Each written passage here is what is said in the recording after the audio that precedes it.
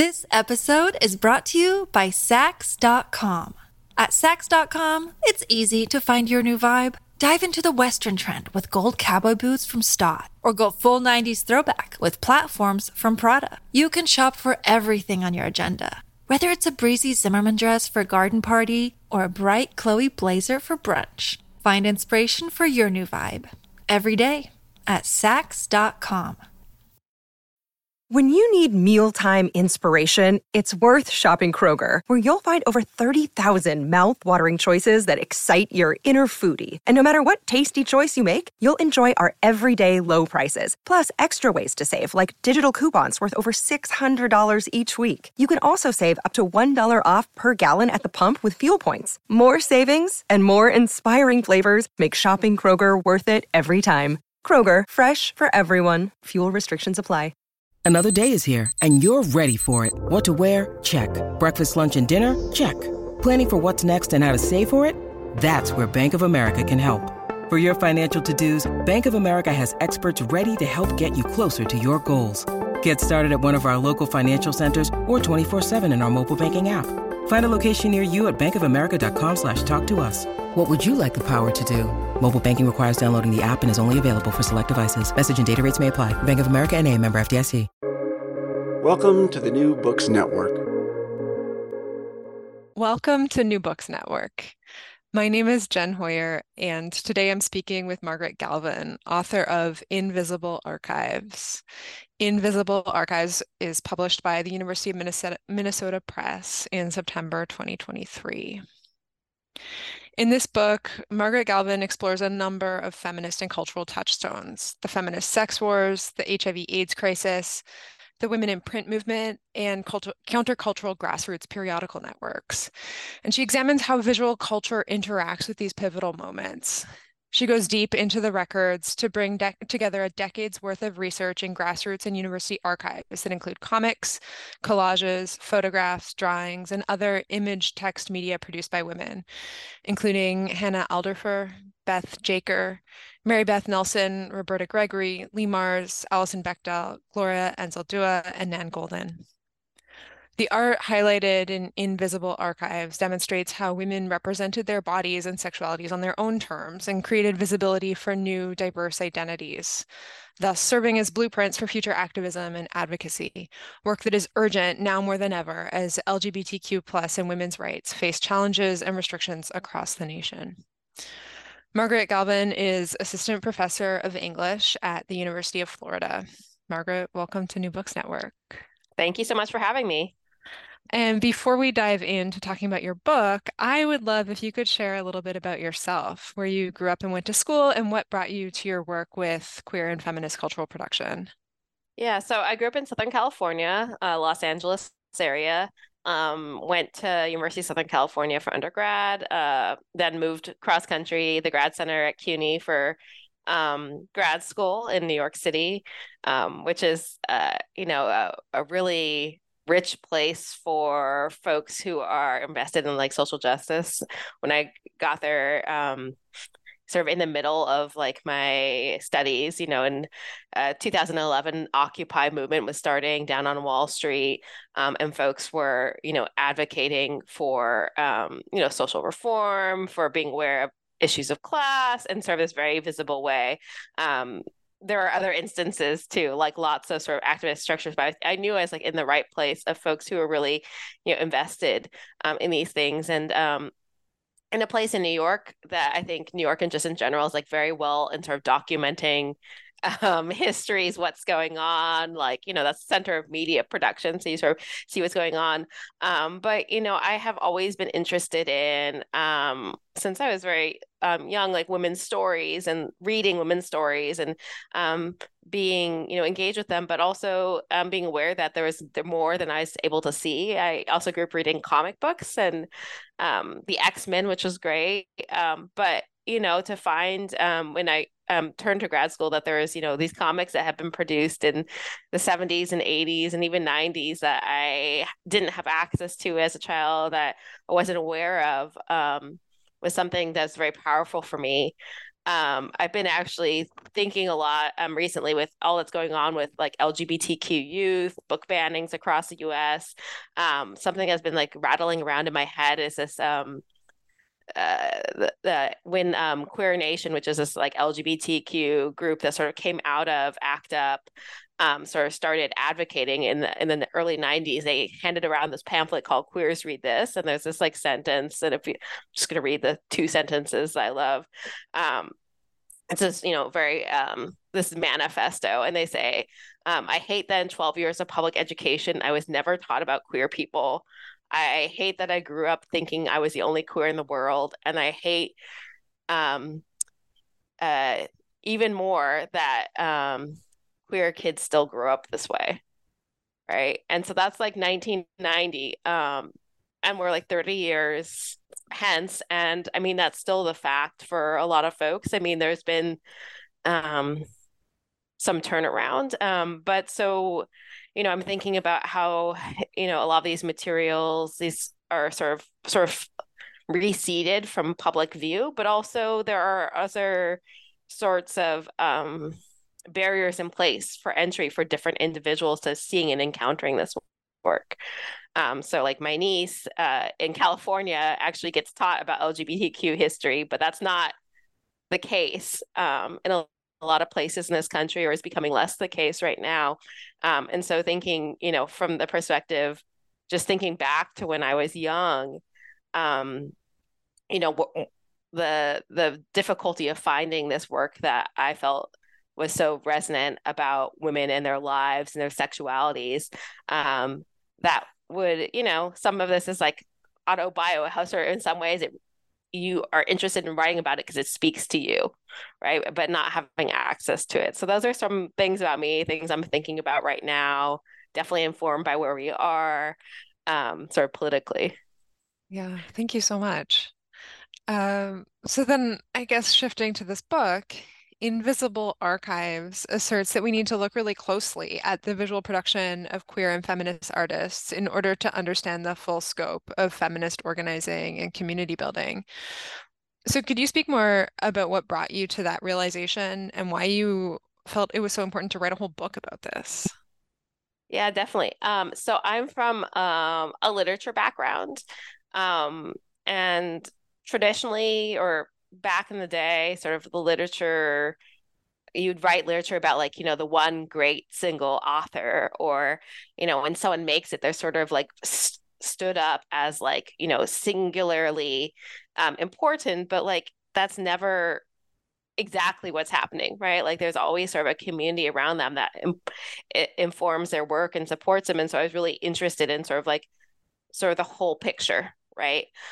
Even if they're doing their work like solo authored, how are they being shaped by what's happening around them? And so, you know, less interested in sort of like just analyzing the plot of a book and holding it up as exceptional, and more interested in like what you might call like the social history of how it gets made, how artists work, listening to the artists themselves about their process, how they work across different forms for the purposes of social justice. And so, I was really wanted to sort of broaden from just understanding like the narrative and its implications, but thinking about the moment it was produced, who it was produced for, how it also might still resonate. Some of these texts also, some of them slip from view, but then there's also other ones where the person, continues to be very impactful. And what is it about sort of how it was formed that was so influential and that continues to be so influential? And what is it that still speaks? And so I sort of like broadening out from that. Not that people in literature do that anymore, but sort of like the disciplinary background, and sort of going into a different space, because when you start to look in the archives specifically, even for one artist, you see that there's so many other people there.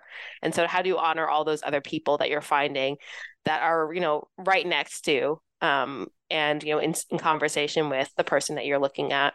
Totally. I mean, I come from the world of libraries, and librarianship is not English literature, but it reminds me of like conversations about understanding that literacy is more than just like words. And there are so many kinds of literacies. And I really saw this like focus on understanding different literacies in this book and like reading a really wide variety of things. So let's talk about the chapters of this book. Um, each of these looks at the art of one artist or a group of artists, and then the archives and archival practices that have made space for those materials. And so in the first chapter, you wrote about the work of Hannah Alderfer, Beth Jaker, and Mary Beth Nelson on designing the Diary of a Conference on Sexuality for the 1982 Barnard Conference on Sexuality. So could you explain to listeners a little bit what that publication was and how these artists used collage specifically as a new visual form of feminist discourse? I'm curious about how that visual form is in dialogue with the archive in the way it uses archives, but also how the archive makes it available. Yeah.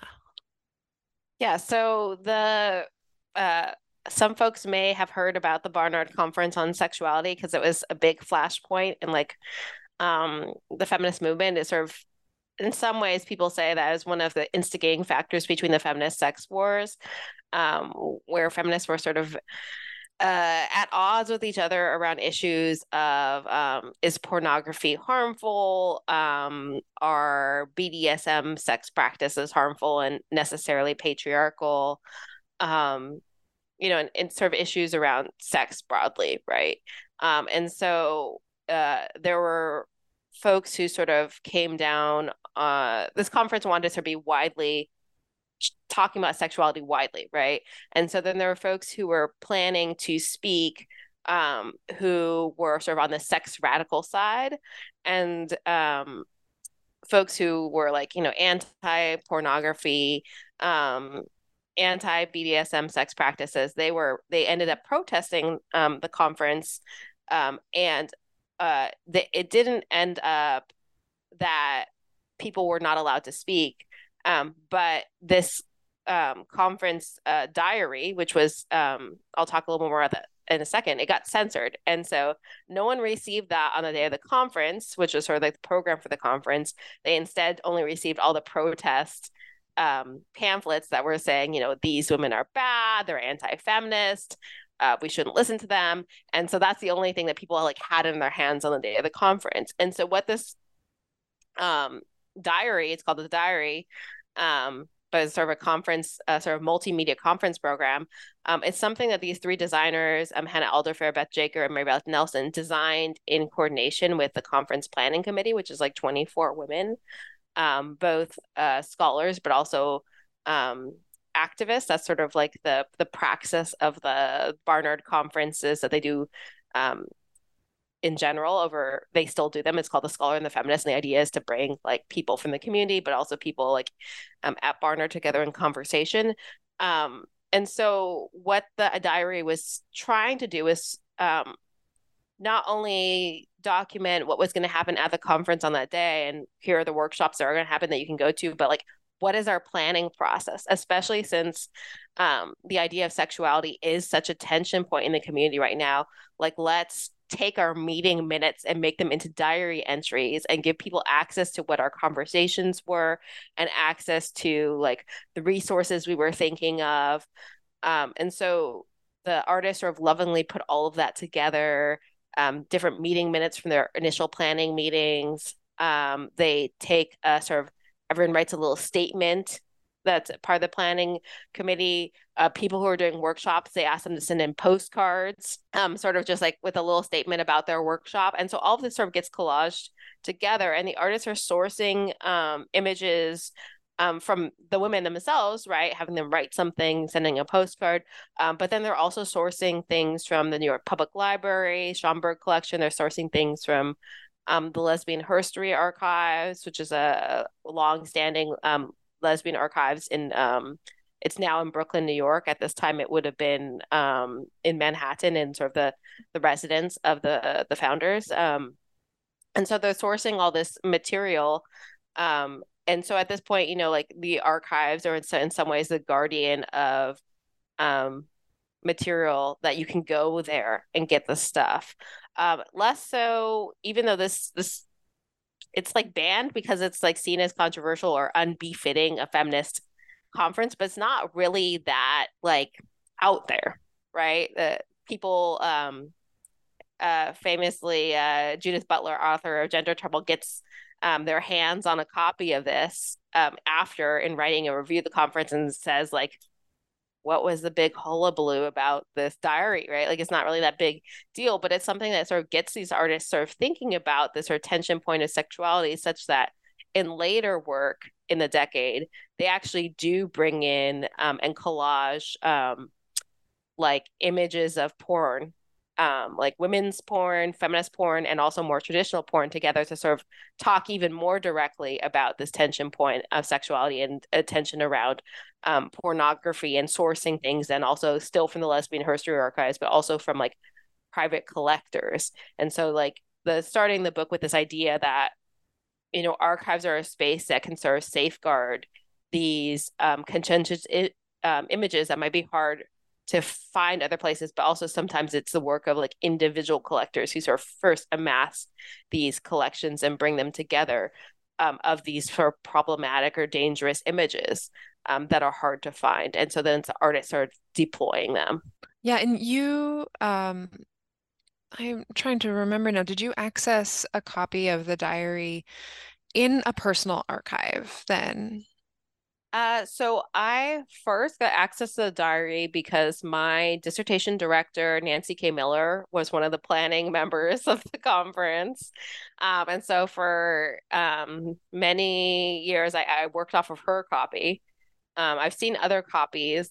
There's been, I know at one point they wanted to redigitize and make a website for the diary, but that I don't know why, but it didn't happen. There had been an issue of GLQ, Gay Lesbian Studies Quarterly, and they wanted to like make an issue, like make the whole thing available, and they weren't able, but they reprinted some of the pages in an issue back in 2011. But I also went to the Barnard's records of the conference and looked back at everything, and so I saw like the original uncensored version, because what they ended up doing is it didn't go out at the conference, but they eventually, since Barnard was like, we don't want to be associated with this, they like removed references to Barnard and sent out a censored version like months later in the mail to folks who were involved.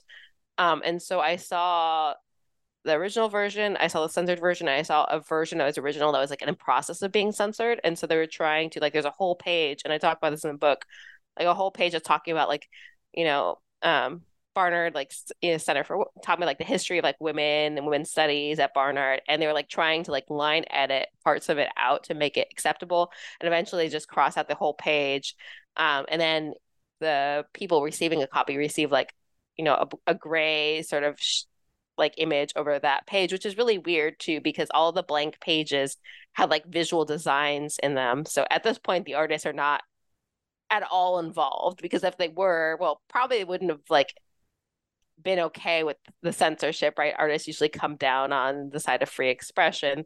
But you know, all of the blank pages, so to speak, that are open for people to had like visual designs in the background. So you had ones that like condoms floating in the background along the edges, or, you know, other sorts of objects.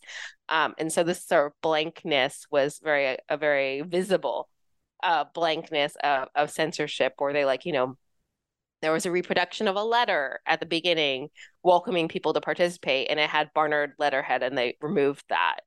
And so there was a sort of sanitized version that went out. They did want to sort of reprint it even more broadly, but they were never able to really find. It did get reprinted a few times, but never able to really find a more broad printer who is interested in making it like even more widely visible, even though it was such a everyone mentions it, like it got censored, you know, blah blah blah blah blah, and but then everyone talks about everything else at this conference and everything that happened in the feminist sex source, and they never like talk or look or spend time with the diary itself, or with the artists who do the diary. And so that was sort of what is this sort of like absent center? Totally. Yeah. And like what else do we read by looking at the actual diary and all of the artistic work they did on it? So let's shift to talking about chapter 2, and this is where you turn to comics art, looking at the artwork of Roberta Gregory and Lee Mars. I would love if you could talk about what Gregory and Mars brought to the space of LGBTQ artistic production and how their work made space for LGBTQ artistic production and community building. And then I've also been thinking about your own research for this chapter and wonder if you could speak about what we can learn from the ways we need to do archival research and the ways we consider how archives are structured when we try to find these things in our research. Yeah, great. So for this chapter, I sort of take a step back in time into the late 70s. I also, there is also the 80s in this chapter as well, but the main comics I'm looking at for both Roberta Gregory and Lee Mars were produced in the 70s in the sort of community, sort of the underground comics. And the center of that is San Francisco, California, although Lee Mars is in the SF Bay area during this time, and still, Roberta Gregory is based at this time in Southern California, and so there are artists who are producing this work sort of in this, in constellation with this group that aren't like in the same geographic area. But one of the things that they're doing with, they're sort of submitting comics to, sort of like collective comics places and trying to sort of find their voice. But there's not really a place at this point where they can really take time to explore what it means to be a woman and women's sexuality like at length, right? So they turn to making their own solo comics, and still circulating them within these forms, but they're also interested then in telling a story of a woman sort of coming of age of her sexuality, but also telling a story of like the feminist movement, right? And what the feminist movement, both the possibilities, but also the limitations. And so I'm interested in how both of them are in some ways mirrors of each other. So Lee Mars sort of is speaking to the underground and saying, well, here's what feminism offers. Roberta Gregory's is sort of like from a feminist insider perspective, here's what feminism offers, but here's also what it precludes, right? Can hear the limitations of how,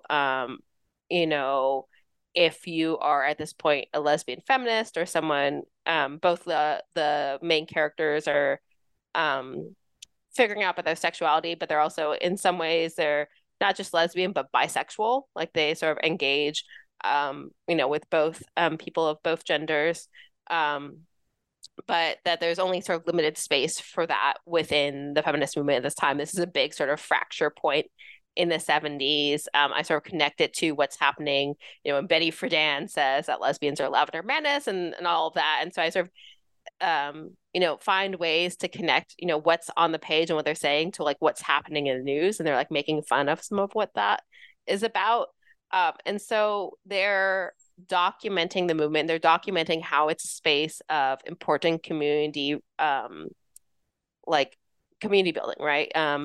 That these are characters that are in some ways autobiographical avatars of the artists themselves, find community within the feminist movement, find things that excite them, but also there's still a need for a better space of community, right? And so in the 80s, I end the chapter talking about their work in gay comics, their work sort of making space. Gay comics is a series that more explicitly allows there to be representations of from gay men, from lesbian women, from bisexual individuals. There's some trans comics, but not as much. So that's not as much as they try to be capacious. There are still limitations to this space, but it allows both Gregory and Mars to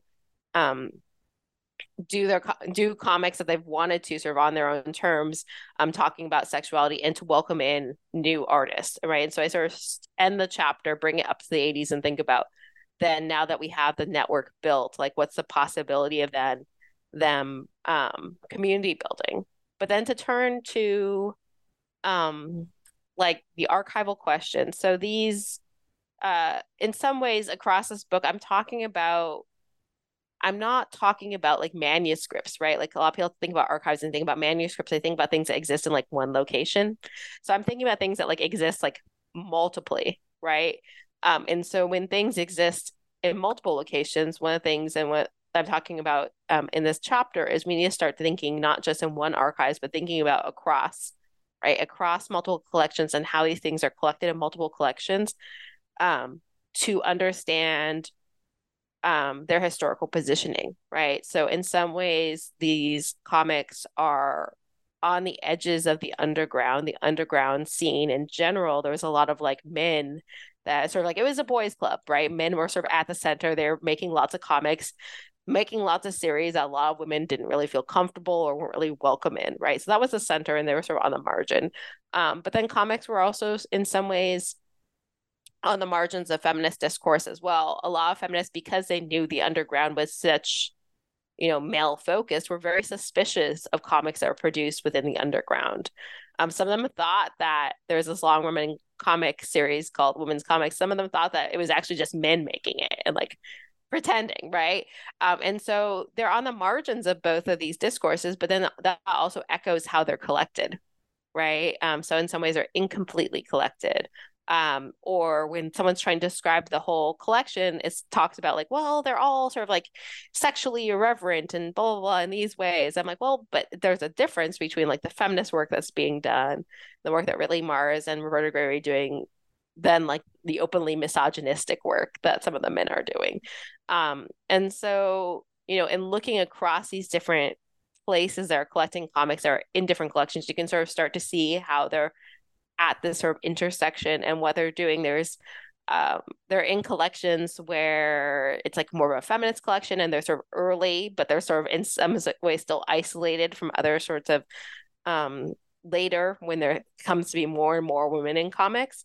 And so that's one of the things is like, obviously it's not always about like, I'm not saying you need to go to every archive where everything was ever collected, but especially now that, finding aids are digitized, that more, you can sort of get a sense of, or even, email someone and ask, get a sense of how things were collected, that we want to sort of be aware of the different structures within the different archives and how they might tell us a story about the materials there and how these different stories matter.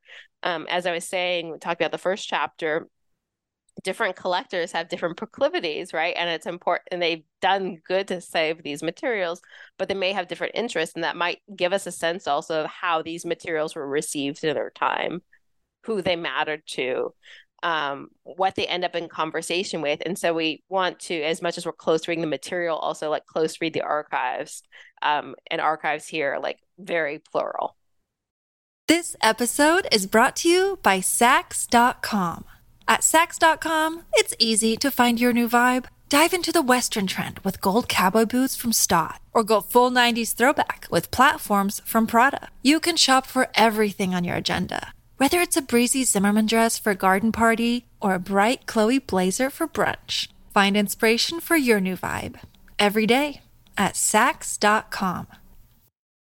Totally. I love that idea of close reading the archive. I mean, I think a lot about how the archive as like a space and an institution and whatever impacts how we see the things within it. But I was especially struck in this chapter, I think you noted, what you've alluded to, the difference of finding these in a queer archive versus a comics archive and how they're kind of described and positioned differently. And that was so fascinating to me, because with something like this, I wouldn't necessarily have expected that difference in those different kinds of archives. And it's a great reminder to like really pay attention to context, I think. Yeah, no, context is key all the time. Yeah, totally. So then in chapter 3, you shifted to writing about Alison Bechdel. And I really enjoyed this because I wasn't familiar with the earlier work that you analyzed in a lot of depth. So could you talk about how Bechdel's career illustrates the way she developed her own artistic vision through connecting to the collectivity of the feminist movement and documenting it in her comics? And maybe you could share what grassroots networks Bechdel was part of and how we see that influencing her artwork. Yeah, so Alison Bechdel, in some ways, most, known, visible lesbian cartoonist, been highly celebrated, won a whole bunch of awards, Guggenheim, MacArthur, Genius Grant. Her comics have become musicals that win a Tony Award, so very visible. But her origin story is less accessible in some ways, right? And she'll say, she talks about it, right? But you have to go back to the newspapers where she was sort of first um, developing her comics to really see it, because some of this work didn't really get reprinted out of these contexts. So in the early 80s, she's newly graduated from college, Oberlin College. She moves to New York City. I think she applies to grad school, doesn't get in, but, which perhaps it's good for all of us because it sets her on the path. And so she's like making little comics and doodles to her friends. She's going to Oscar Wilde Books, which is a famous LGBTQ bookstore in Greenwich Village. She's seeing early issues of gay comics that Lee Mars and Roberta Gregory published in. And she's thinking, well, maybe I can make, comics about lesbians. And she's doing these little doodles to friends, and they're saying, well, how about you do these doodles in Woman News, which is a feminist newspaper, which you're, collaborating on, you're working with, you're doing like paste up and things. And so she starts to do these comics for the newspaper, but then she's also doing like illustrations alongside articles. Sarah Schulman, who's also a well-known queer thinker, is also involved in Women News. So there's actually a lot of articles by Sarah Schulman that have like a Alison Bechdel drawing at this time, which is fantastic.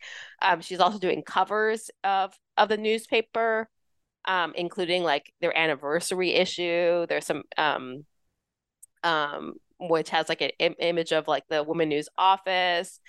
She's also doing, and this is, some things I find very fascinating, I talk a lot about, is like advertisements for the Women News Collective that encourage people to come and join. And so this is something you'll see actually across a lot of periodicals when you start to look, is that comics are used to welcome people into the collective. Like, you have a lot of text on the page within the comics, you see it and it sort of grabs you and it brings you in and it makes you laugh. But so then they use that sort of same technique for like advertisements about the collective.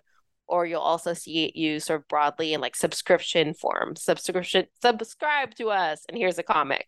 And so she's doing all of these things. And so she's developing her own comic strip. It goes from panels to thematic strips. And then in early 86, she starts to unveil the cast of continuing characters that most people are aware of when they think of Dykes to watch out for. But it begins in sort of this like smaller format. So I was really interested in how all of these like things that weren't exactly Dykes to watch out for, that weren't exactly the comic, but that were her using sort of the same cartooning methods and form, are then informing her development of this comic, right?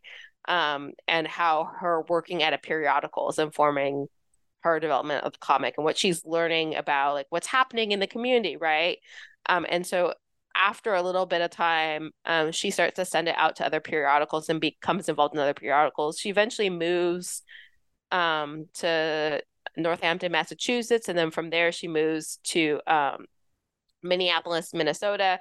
And when she's in Minneapolis in the late 80s, she's working with Equal Time, which is a gay and lesbian newspaper, Minneapolis. And there she's still, in the collective, but she becomes production coordinator. So she's literally like in charge of the production of, the layout and everything of the periodical. And so it's, these are the formative moments where she's, developing her comic and sending it out everywhere to all these newspapers. And she's highly successful, but also it's because she is working with these newspapers and understands like how to send out a comic to grassroots newspapers and have it work. Like she sends it out and gives them like, here's different like layouts you can do, and here's how you photograph it so it like reads well, it prints well, and you can read it well. Here's a sliding scale of what you can like give me money so I can like make a living as an artist. And so, all of this story is really the story of why she succeeds, right? Of course, it's also she's brilliant, right? She's so smart about documenting LGBTQ lesbian movements, but also she in some ways has access to a national and even international, because she's publishing in Canada and other places. Like she has a sense of what's happening in like gay and lesbian and feminist movements before there's the internet where we can start to get a sense of this network, because she is, every time she publishes somewhere, ostensibly, usually they send her a copy of their newspaper, right? So in her own collection too that they have now, it's at Smith College. A bunch of that is also copies of periodicals from elsewhere that have Dykes to Watch Out For in them. And not only do they send her like copies of the newspaper, but then also people are sending letters about like, our collective really enjoyed your comic this month. And here are our notes. And we don't think, that these characters should stay together, or, if these two characters have a baby, it should definitely be, XYZ. And so she's getting all of this information, right? Like, and it's all, I think she at some point she's like, it all goes into the hopper, right? And it all sort of informs what she's working on, right? And so that's that community, right? That collectivity, all of that is part of why Dykes to Watch Out For is so brilliant, right? Because she has access to all of that and can then put it into the comic. I love that. Yeah. And like what we learn about community through close reading is like really, really amazing there. So then continuing these threads of community, in chapter 4, you explore the work of visual queer theorist Gloria Anzaldúa. Could you explain her artistic practice for listeners? And also, you make a really important point in this chapter about how women of color have incorporated the spirit of collectivity that we celebrate in grassroots archives within their personal collections. So I would love if you could speak more about Gloria Anzaldúa's personal collections and what they show us in addition to her artwork. Yeah, great. So Gloria Anzaldúa is someone who listeners may be familiar with for her like books of text. This Bridge Called My Back, which is a collection she did in 1981 with Sherry Moraga. It's writings by women of color, sort of broadly across the spectrum, although both of them are Latina Chicana. And it was just famously popular, but went out of print. The initial feminist press folded.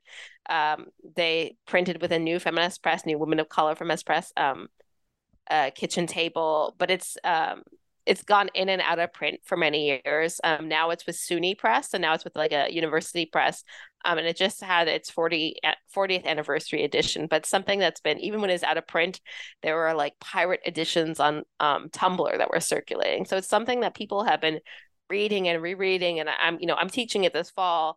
And it's certainly it's a really important space of women of color talking about their lives. There's also importantly for them a bibliography where they document, and bibliographies are super important, especially before the internet, for social movements to document like earlier and prior like information and like make that available for people. So there's like a bibliography in there that says, here's, earlier women of color organizing. Here, if you want to go read where people are publishing about the stuff in small press outlets, here's that as well. And so all of this is in this Bridge Called My Back. She also, in the later 80s, she did Borderlands, which is sort of her sort of memoir, but personal essays, poetry about what it means to be a Chicana woman. She develops all these different concepts about what it means to sort of like live in the borderlands between taking on all these different identities. And then when she'd go and then talk about these books or other work that she was doing, she would always have sort of visual references that were her own drawings. And so originally it was her when she's in classroom, like drawing on a chalkboard, and she draw out her concepts as drawings. But then eventually she started to make these transparencies that were drawings, and use them like during talks, and not only just point to them, but she like retrace the lines of the drawing. And for each concept, it wasn't just having like one drawing, it was having multiple. And so her collection is at the University of Texas at Austin in the Nettie Lee Benson Latin American collection. And so they have the transparencies, and they're not in they're not in any particular order or saved in any particular order, but she would use them in different orders. And there were videos of her giving talks, and I could see her using the same transparencies, but in different ways, in different forms. And so there was not like sort of like one, like these transparencies are for this talk and these are for that talk, and so it was a way of her drawing people in, making visible for them her ideas, but also her drawings are in some ways, they're like, at their core, they're like stick figures, right, of bodies, and they're simplistic in a way to welcome people in and to have them imagine what their own models might be. Anzaldúa is someone who's talked a lot and has been documented in interviews talking about how, drawing for her was something that she's done over the course of her whole life, and her ideas start with drawings. And people have talked about her drawing as a drafting practice, but I was also interested in then how her drawing becomes part of her way of like community building, right? Of her connecting with her audience, of her encouraging them to think about what their ideas were. And so I spent a lot of time, talking about these drawings. And then, of course, I also spend time talking about, as part of her collection, her overall collection, there's so many things in her collection that are, from her own manuscripts, drafts. I mean, there's people who are now working on like all the unpublished stuff that, and we have a lot of, she passed away in 2004, but there's been a lot of great books about her coming out. But also her collection is a snapshot of, the movement of women around her. And there's more, there's stuff that she's collecting clippings, right? There's tarot readings of individuals, all sorts of community, a sense of like, this is a larger community that she was involved in. And the sense is like, if you don't save it, who will? Like you can't depend on anyone else to save it. And her collection is in an archives. But one of the things I do in this chapter is I talk a lot about archival collection or archival project I really love, which is Maria Cotera's Chicana por mi raza. And so Maria Cotera, her mom, was an amazing Chicana activist, sort of like in an earlier moment. But she started in an earlier moment in the 60s and 70s, and actually is someone that Anzaldúa brought into her classes when she was a grad student at UT Austin. And so a lot of these Chicana activists, archives have not come knocking on their door and asking for their collections. And also for these women, their collections are something that are still very active to them, right? So someone's coming knocking on your door and saying, hey, can we have your stuff? Like, this is your stuff. And so she's gone through these personal connections and gone through and digitized like collections from these women, but then leaves them in their residence. But that work really shows how through one person there's all of this community documentation, what's happening in the movie. We learn not just about one person's lives, but about sort of the life of activism around them, but also sort of goes to show how much is out there that's not in archives or was not thought. No one thought to reach out to these women to collect this stuff, and so it sort of also explains why they are themselves saving it too, because they know that there's not like someone out there, going through and saving that material at the same time necessarily. Totally. Yeah. And then I guess speaking of like making an archive, your final chapter looks at Nan Goldin's photography. So what does Goldin's work say to us about community, and how does this visual material give us a picture of community that we might otherwise miss? How do her artistic choices underline a commitment to collectivity and community, and how does she like use images to make community visible in ways we wouldn't see otherwise?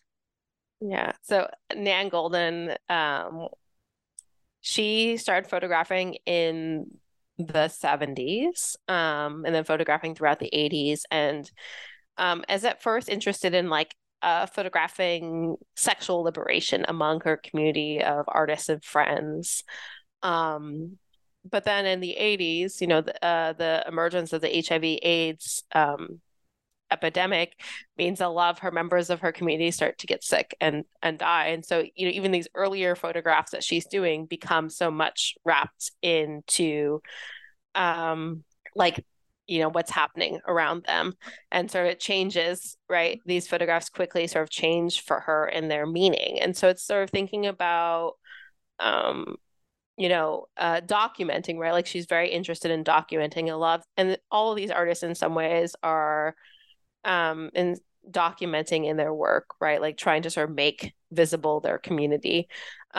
But it sort of like there becomes sort of layers of meaning to these photographs, right? They're still about sexual liberation, right? They're still about that, certainly, but then they're also about what's going on in the community. And so she originally, her long-standing project that's gotten her a lot of attention, it's called The Ballad of Sexual Dependency, and it's her taking these photographs and putting them into slideshows that then are shown in museums and bars, other places, set to music.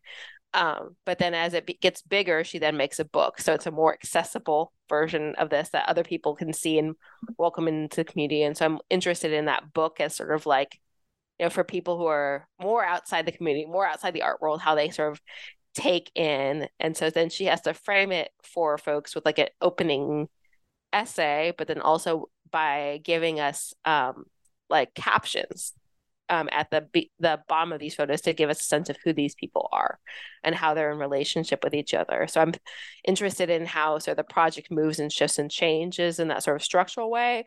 And then, when the HIV/AIDS crisis is sort of, it's becoming something you can't really ignore anymore, she gets asked to curate a show. And so she invites all those, artists who are in her photographs to produce new work for the show. And so it's another way of like, she's a photographer, she's taking photos, but she's also, the way that her photos work is an act of curation, of editing, of sequencing. And here she's then doing some of the same work, but inviting artists to sort of come in and make their own work. And so interested in how she's, they're participating in what becomes like the first like visual AIDS day without art, where you recognize the how much LGBTQ artists have been very vital to the artistic community by like not letting your art be seen on the day in December, sort of recognize sort of this loss of the community.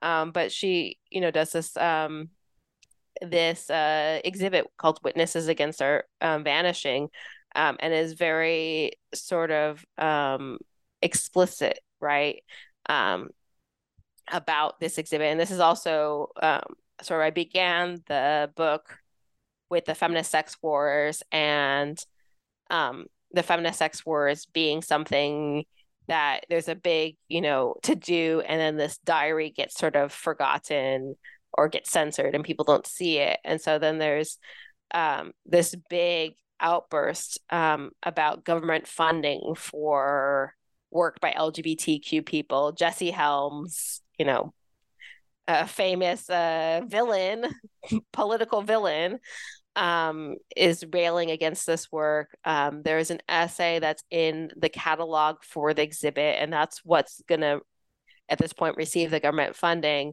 by artist David von Rowich, which is very vitriolic against, the government neglect, against the religious discrimination by the Catholic Church against LGBTQ folks, and so it like challenges the funding for this show.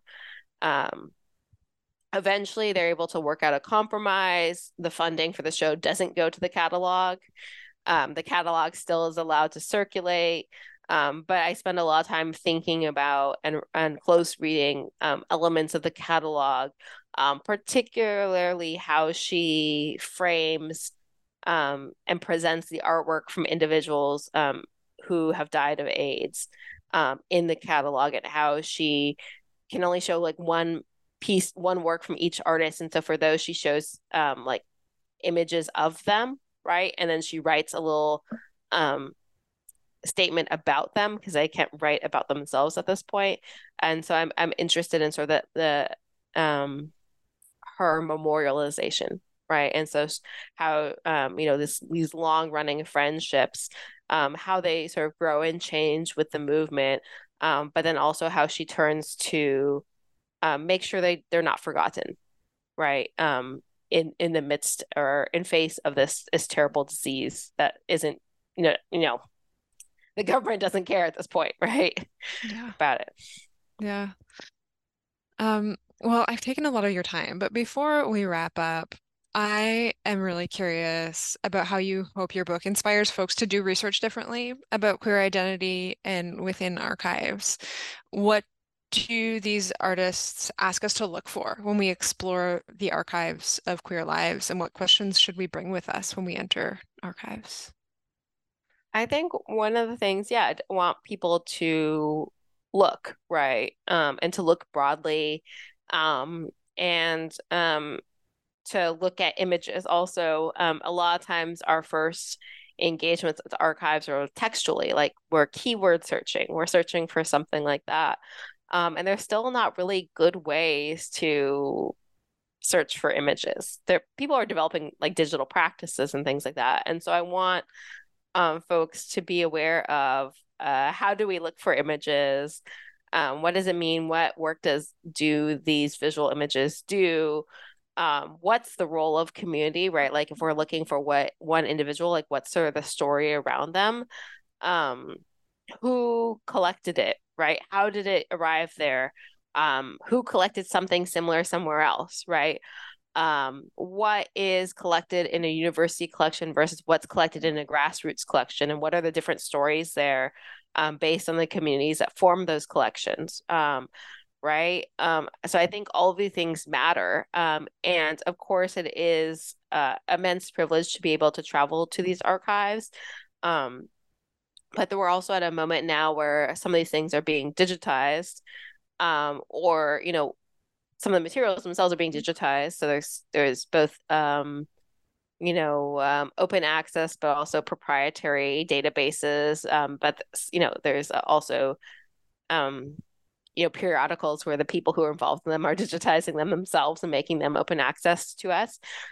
So we're in this sort of very rich moment where there's a lot there, but to be aware of and to think again then about the archive itself, right? And think about the collections themselves, not just to be critical, but also to recognize and really value the work of archivists. A lot of these collections are there because someone who is involved perhaps also in social justice movements, perhaps even in more traditional archives, have that sort of activist minding, and who said this is something important that we should retain, that we should seek funding to process, right? Archives are always understaffed. There's always backlogs of processing backlogs. And so I want to, tip my hat to all of this labor and work, and to be really mindful of the research we do, right? And how we research, and all of the people,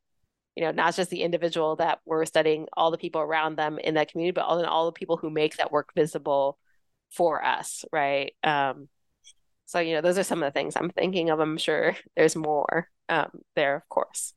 No, but that's a really, really fantastic start. Thank you so much. Once again, today I've been speaking with Margaret Galvan, author of Invisible Archives, published by the University of Minnesota Press in September 2023. My name is Jen Hoyer, and you're listening to New Books Network.